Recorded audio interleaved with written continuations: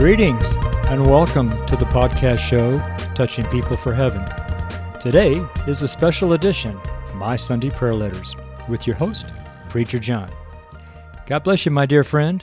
I pray in the name of the Lord Jesus Christ that there will be something here in this show, in this episode, that you're able to use in your life, in the life of your family, in the life of your friends, and in the lives of people you haven't met yet. Thank you, Jesus. Amen. Okay, are you ready? Let's get started. This is season 2019, episode number 32, number 32, and is titled, Let Your Speech Be Always with Grace. Wow, what a title. That's found in Colossians 4:6 in the King James Version, and I'll read it to you. Let your speech be always with grace, seasoned with salt, that you may know how you ought to answer every man. And that's a good verse. This is Sunday, November 17th in 2019. And as I said, this is my Sunday prayer letters, and I just finished writing it. I write these letters on Saturday. So it's Saturday afternoon, and then they go live on Sunday morning. The show will go live on Sunday tomorrow morning. And I find it's really difficult to do something that's in the future. That is, I'm not used to that. I live right in the moment, But I've noticed that as ministry has progressed for me, I've had to do things for tomorrow. No, I've had to do things today for tomorrow. See, it's even complicated to say. So, but I spend Saturday as my day off. It's a Sabbath day for me to the Lord. It's not the traditional Sabbath. It's just a day of rest I spend for the Lord. I almost knocked my computer off my desk. Sorry about that. And so I work from Sunday, Monday, Tuesday, Wednesday, Thursday, Friday. So I work 6 days a week preaching the gospel. And then Saturday I take off. And I spend most of the day Saturday in prayer, thinking about the Lord. And I really do no thinking about the week or what I've done. It's just totally about God and about His Word. So I spend many hours just surveying different scriptures and putting different scriptures and just talking to the Lord about different verses that's in the Word.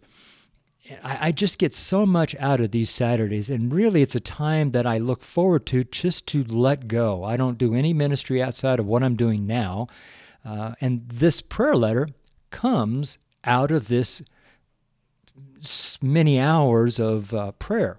So at the end of these hours are my prayer letter, and which takes me probably an hour to write, maybe an hour and a half. I know you wouldn't think it'd take an hour and a half to write a letter, but I'm sort of like a perfectionist, and it does take a little bit of time.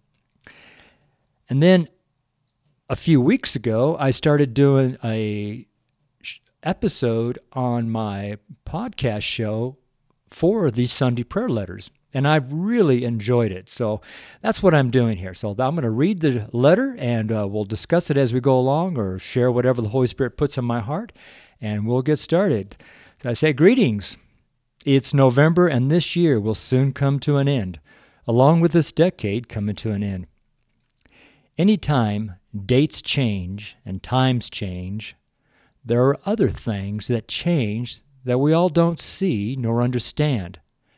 But as creatures of this earth, we can feel the change. Change is one of those odd things that happen all through our life, but it's difficult to describe how we feel about it. Generally, what I see as a preacher is people act different around times and seasons of change. Unfortunately, many of the actions taken by people are not so constructive. And many are, okay? It's always funny to me when I sit down and write my Sunday prayer letter to you.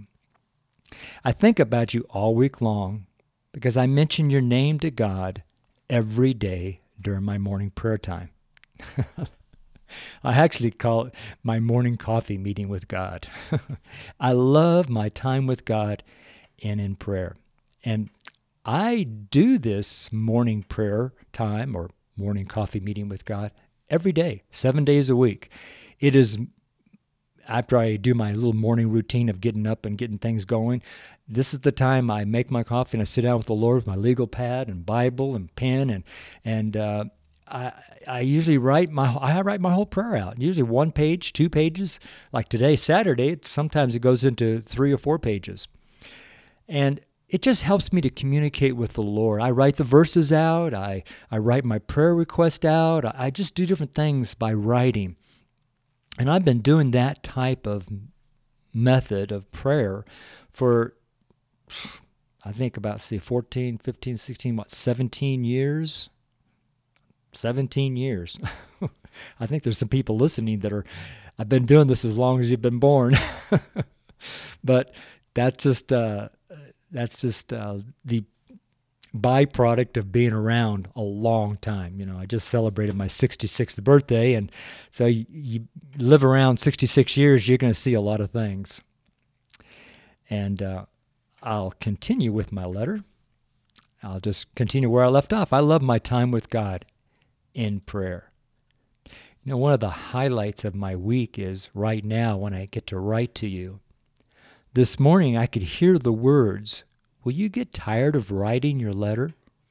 I instantly said no, because I love the feeling I get when I share myself in this letter to you. And this is a big reason why I don't want, folks, sometimes when we're talking, the Holy Spirit will also want to say something. And like right now, I'm going to pray and interrupt my own show. Or the Holy Spirit's going to interrupt my show. This is a little sidebar from the Holy Spirit. Lord, I just thank you that, Holy Spirit, that you have a message for the people here. And you who are listening this moment, God is with you. Know for a fact that you're not standing by yourself. You're not sitting by yourself. You are not alone. I guarantee it. If you're a born-again, Spirit-filled Christian, you're not alone. Even if you don't see a soul around you, not one person around you, the angels of God rejoice in the presence of God when people are saved, and the angels of God rejoice over a lot of the things that we do. They actually marvel at us. But angels are here to assist and to minister to us. No, don't get weird on me now. But I just want to let you know that you are not alone, that the Lord is with you, my friend. He's with you right now. And, this is a big reason why I do what I do, and the idea in this week's letter. The reason I do just about anything, but let me preface this first. This has come from years and years, or actually decades, of ministry and working with people in all areas of life. So I have found that for me, personally speaking, I must do things for myself and not do things for people. When I've done things in the past for people, I'm always, let down and disappointed. And this is very, very bad for a minister. And for prayers for people. Ministers, which is actually all Christians, must pray for people on an ongoing basis. By doing things for me, I'm actually doing things for the Lord. Decades ago, I've committed my entire life to serving God in everything that I do. This has never changed in over 40 years. It's actually a gift from God to be able to give my life to God. And so I appreciate God's gifts. So the reason I write these Sunday letters is because they make me feel so good inside.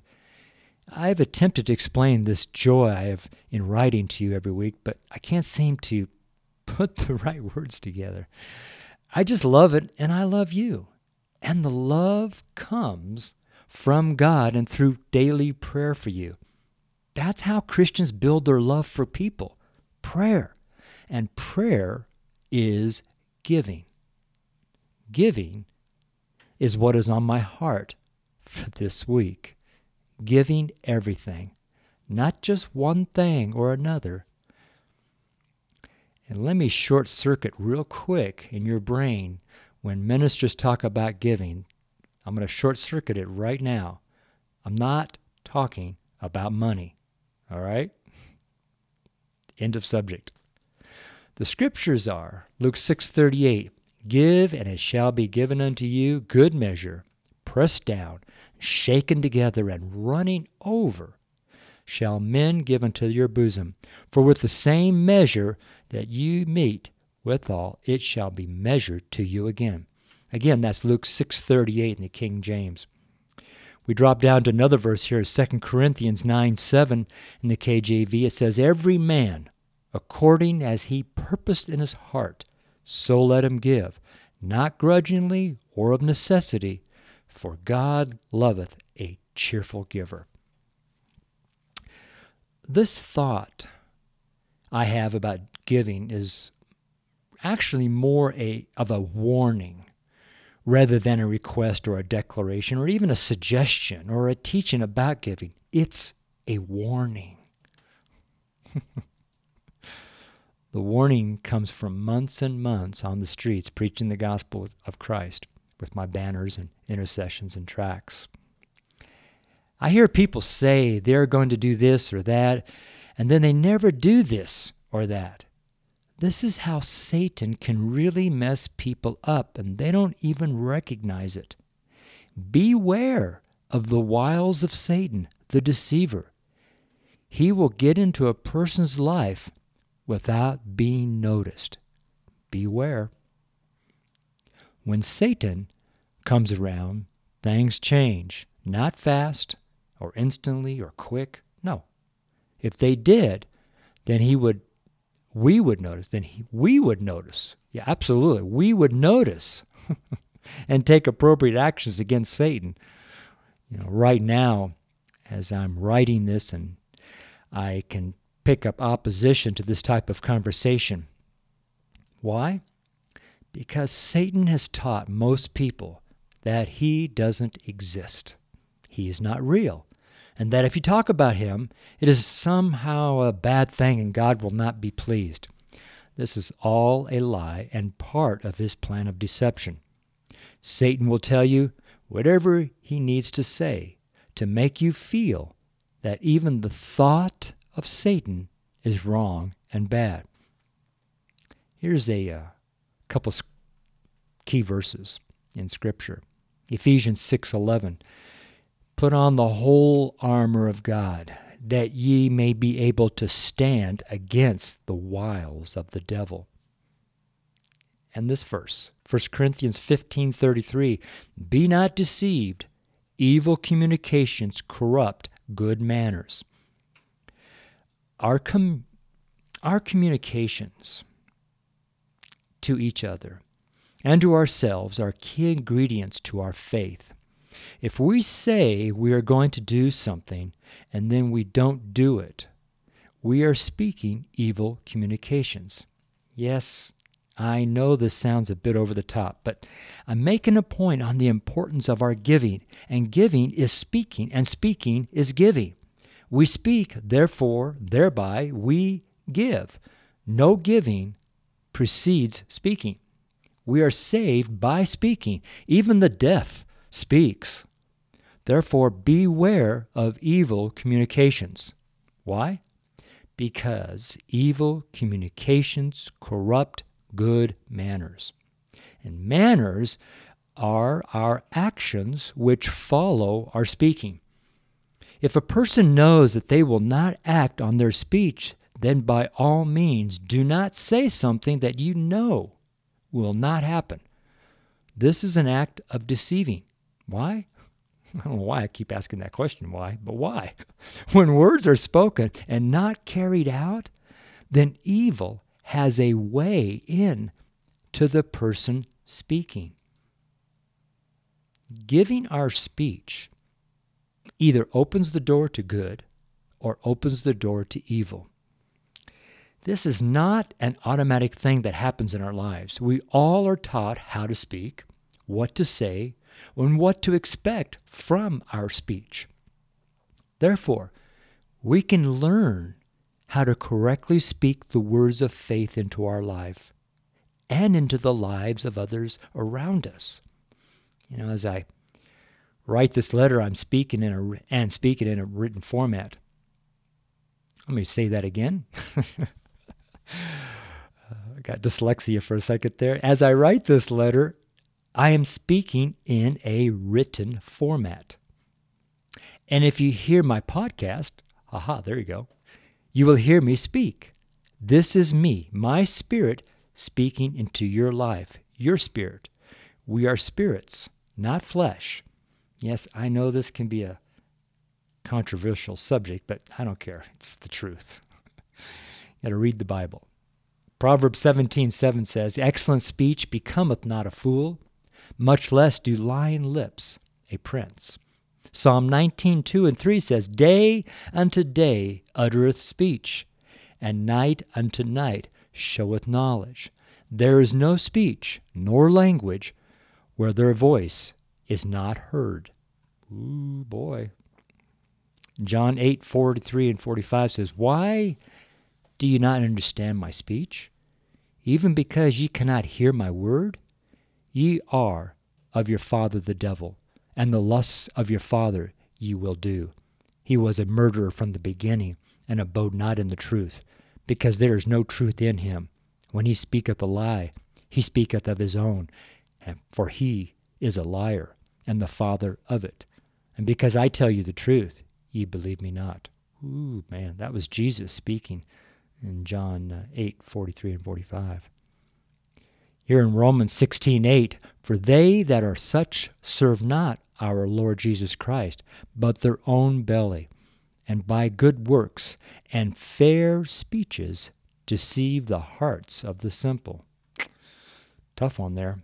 Colossians 4:6 says, "Let your speech be always with grace, seasoned with salt, that ye may know how you ought to answer every man." Isn't that amazing? Let me say that again. Colossians 4:6 in the King James Version says this, "Let your speech be always with grace, seasoned with salt, that ye may know how you ought to answer every man." Isn't that beautiful? It's just, I just love that verse, Colossians 4:6. That's what this letter's on. That's just amazing. And I'd encourage you, my friend, to get your Bible out. Look up Colossians 4:6. It's in the New Testament. It's not hard to find. You can look in the index to find Colossians if you need to. Look at 4:6 and read it slowly. Think about it for a while. And ask the Holy Spirit to teach you what it actually is saying, what it says. Teach you what it says. Don't twist it, don't manipulate it, don't change it, don't add to it. Just read it for what it is. In Titus 2:8 it says, "Sound speech that cannot be condemned, that he that is of the contrary part may be ashamed, having no evil thing to say of you." These series of scriptures are always to learn how to have a speech that is all the time filled with grace, the grace that is the answer for every man. How we give our speech, our talking, our conversation, our communication will determine how we live, either by faith or by works. Living by faith is the correct choice. Living by works will not end well. Guaranteed. Guaranteed. So thank you, my friend, for allowing me to write and record this show, because it's such a sharp letter. It's filled with tension and, of course, of grace. Because without grace, we cannot receive from the Lord. Ephesians 1:3 says, "Blessed be the God and Father of our Lord Jesus Christ, who hath blessed us with all spiritual blessings in heavenly places in Christ." Hebrews 4:16, "Let us therefore come boldly unto the throne of grace, that we may know that we may obtain mercy, and find grace to help in time of need. I'll repeat that verse in Hebrews 4:16, King James Version. It says, "Let us therefore come boldly unto the throne of grace, that we may obtain mercy and find grace to help in time of need." You know, right now, that is what we do in prayer. And God wrote it in His Word. He's the author of His Word. He's the author and finisher of our faith. He told us to come boldly unto the throne of grace, that we, you, me, everyone who believes this, may obtain mercy. That means that's an absolute fact, obtain mercy, and find grace in help, find grace to help in time of need. Wow, that is just such a powerful verse, my friend. Hebrews 4:16. "Let us therefore come boldly unto the throne of grace, that we may obtain mercy and find grace to help in time of need." That's the answer to your prayer. Hebrews 4:16, that is the answer to your prayer.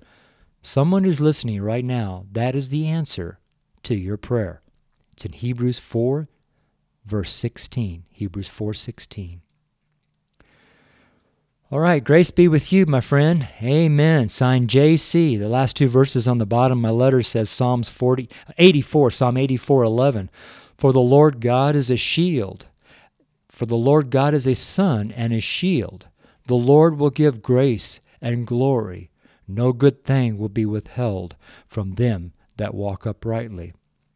Proverbs 22:11. "He that loveth pureness of heart, for the grace of his lips, the king shall be his friend." This is the Sunday Prayer Letter. It's written Saturday, November 16th of 2019 at 3:12 p.m. in Boulder, Colorado.